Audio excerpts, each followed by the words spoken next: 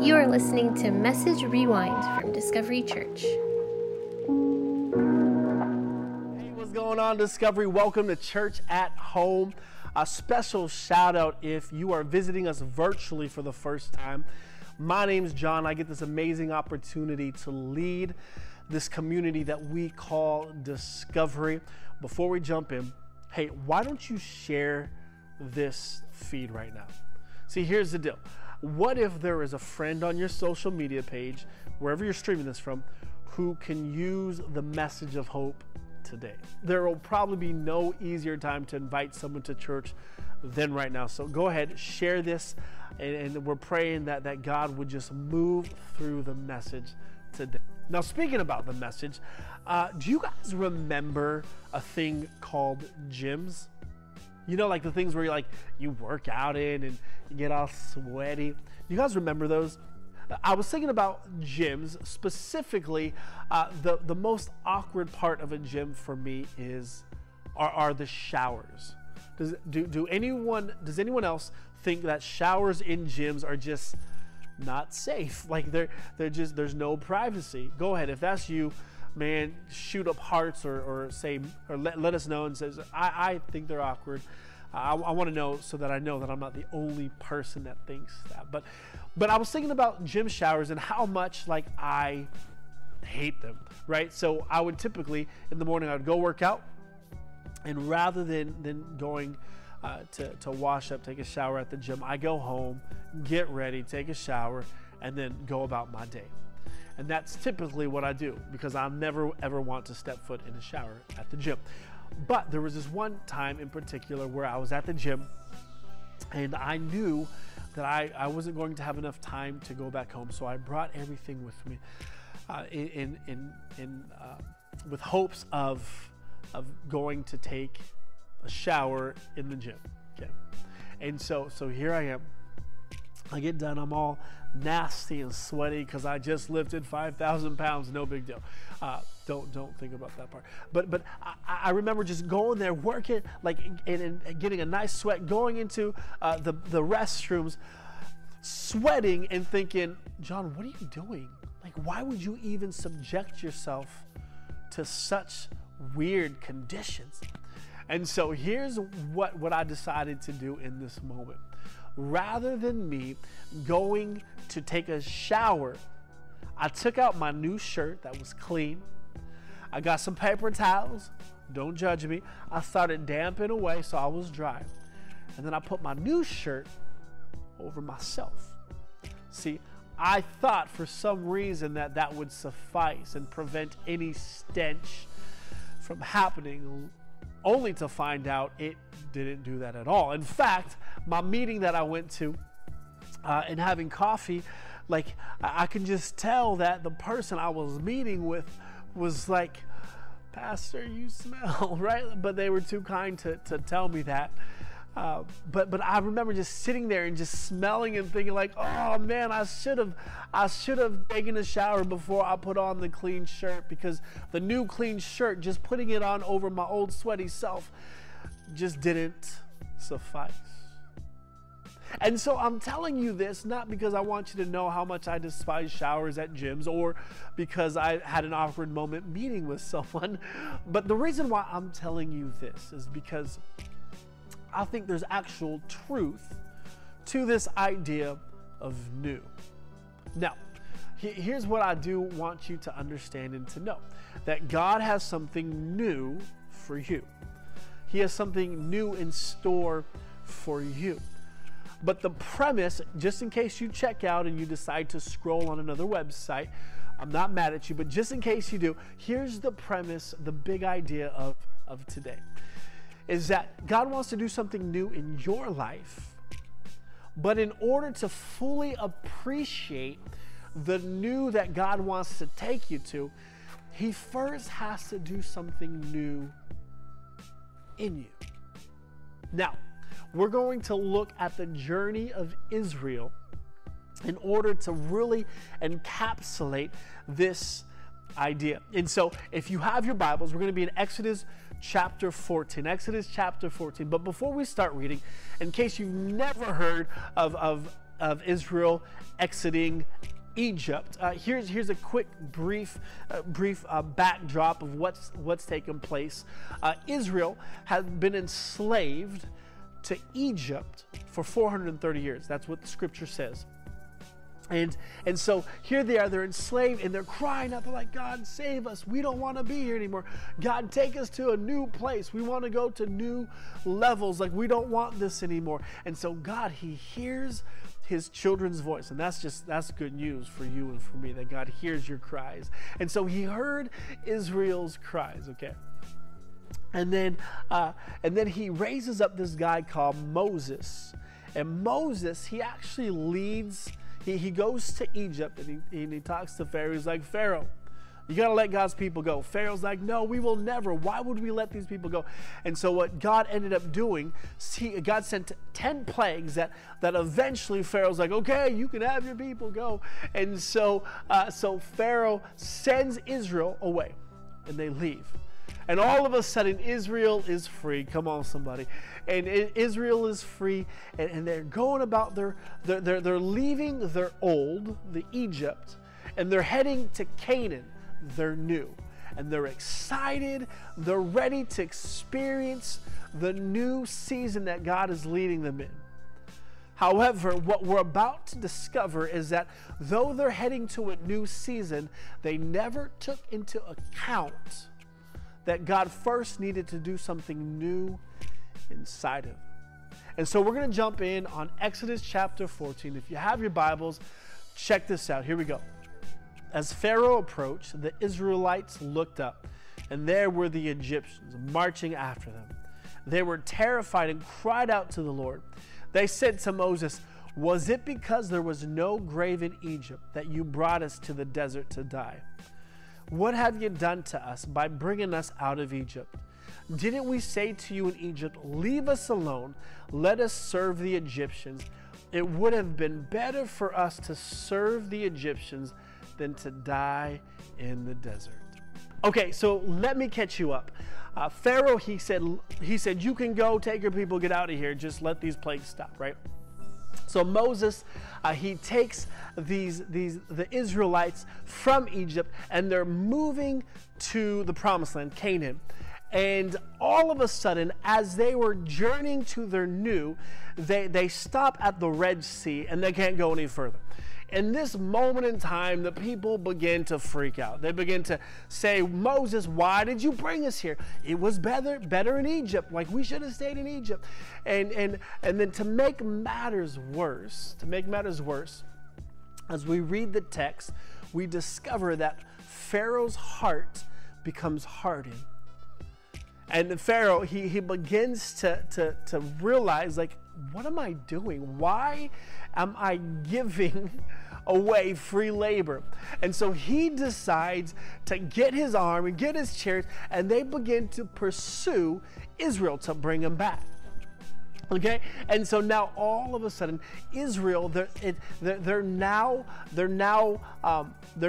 blocked in. The Red Sea's in front of them, Pharaoh's behind them, and they just begin to lose it. And as I'm reading this, what catches my attention is the fact that even though God is leading them to something new,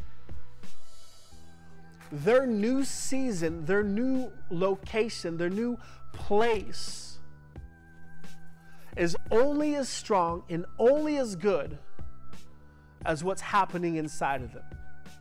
See, let me say it this way. These people, they weren't able to experience and the excitement of the newness that God is doing because they resorted to their old mindset, their old ways. And they began to say, why? It was better in Egypt, Moses. You should have just left us there, Moses. And they were never able to experience and enjoy new because they never got rid of the old. Let me say it this way. In our approach, in our journey of wanting to ask God, God, give us new vision for life, for my business, for my marriage, for my family. Could I propose to you that before we ask God for new vision, we first ask God to make us a new vessel? Come on, that'll preach right there. Before we can ask God to give us fresh vision, we first got to ask God to make us a new vessel. See, because as long as we are stepping into the newness that God has for us with the old perspective and mindset, we'll never fully be able to appreciate the season of new that God is leading us into. Did you know, in fact, Jesus actually talked about this in the Gospels. He likened it to a new wineskin. He said, why would you pour new wine into old wineskin? And I think the same is true. The same premise is true when it comes to our life. That before we allow God to take us into this new season of whatever we're believing Him for, like He first needs to give us a new wineskin. He first has to do something new inside of us. And so I want to give you 3 things that I believe that God wants to do new, that God wants to, make new in our life. And so we're gonna get that through, let's see here, through verse 13 of Exodus. So Exodus chapter 14, verse 13. We're going to look at Moses' response to the cries of Israel, to the cries of Israel saying, why did you do this? And within this, within Moses' response, I think that he identifies 3 areas in which we have to make new in order for us to appreciate the new season that God is wanting to lead you into. So let's jump into there. Exodus chapter 14 and verse 13. Let's go. Moses answered the people, do not be afraid. Stand firm and you will see the deliverance the Lord will bring you today. The Egyptians you see today, you will never see again. The first thing that we need changing is the way that we feel. Okay, so I love that right off the bat, Moses says, don't be afraid. This idea that we have to change the way that we feel. Now, here's the deal. As long as my emotions, as long as your emotions are driven by circumstances, then I'm in trouble, right? Because as long as I'm alive, my circumstances are going to go like this: up, then down, then up, then down. And so I need to be able to have a plan to where my feelings, my emotions aren't ran by my circumstances. In fact, I think a great example of this is this pandemic that we've found ourselves in. Now, I don't know about you, but it's so easy to be so consumed with negativity, to be so consumed with the fear that has come with this pandemic, that the more that I hear, the more that I'm intaking from media and from the news, social media, from friends, the more I feel like my emotions become deflated. All of a sudden, man, I feel like everything about me, my feelings, my emotions, like there's no hope. I become afraid. Can you relate to that? And so the old way of how we feel based off of what our circumstances are, like, it has to change. So we have to begin to say, God, will you help change me? God, will you change the way that I feel so that my feelings, my emotions are not based off of my circumstance, but rather they're based on who you are. See, and here's why that's so important, that we begin to allow our emotions and our feelings to be led by someone who is constant, who is the same yesterday, today, and forever. See, it's to our benefit that we can begin to trust, to put our trust and hope in God, who is stable, who is the same, who is consistent, so that we can have our feelings and our emotions the same and not wavered by life going up and down. So that's the first thing that that's the first thing that Moses brings to attention. The second thing that needs to change is the way I act. So the first thing Moses said, like, hey, don't be afraid. The second thing, he tells him, he's like, hey, stand firm. Now this is important because you got to understand the context of Israel. They've been enslaved for 430 years, and so all they know is how to run, how to submit. When the Egyptians would come, they would run away out of fear for their lives. And generations upon generations had been taught this by what they've been told or what they saw. And so here they are in this moment of fear, the Red Sea in front of them, the Egyptians behind them, and they had their first natural inclination was to run away. And Moses is like, no, hey, that's the old you. The old you would run. He's like, but you need to stand firm. In essence, Moses is saying, stop surrendering yourself to things that God already delivered you from. I'll say that again. Stop surrendering yourself to things that God has already delivered you from. Listen, I'm here to tell you this morning that God is telling you, stand firm. Like the old you may have ran away from everything because of the posture in which you saw yourself. But come on, God wants to do something new inside of your life this morning. He wants to make you new because He wants you to stand firm. He wants you to understand the posture and position that you have as a child of God. He's doing something in your life, and He wants you to know that you can stand firm because of who you are standing on.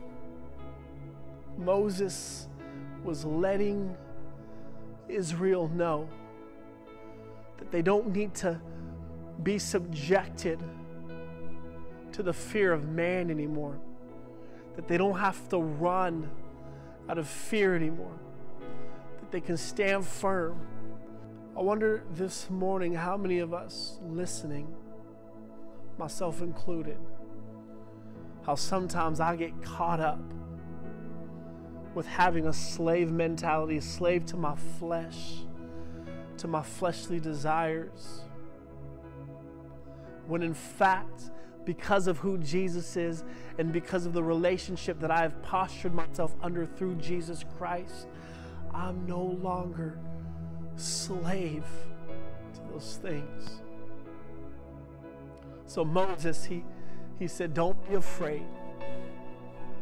He said, stand firm. And check out the third thing that he says.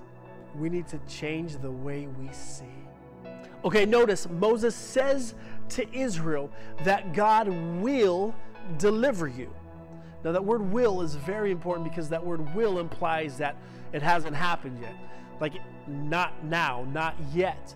And so what Moses is doing, he's challenging their old way of thinking by wanting to transform something new in the way that they see.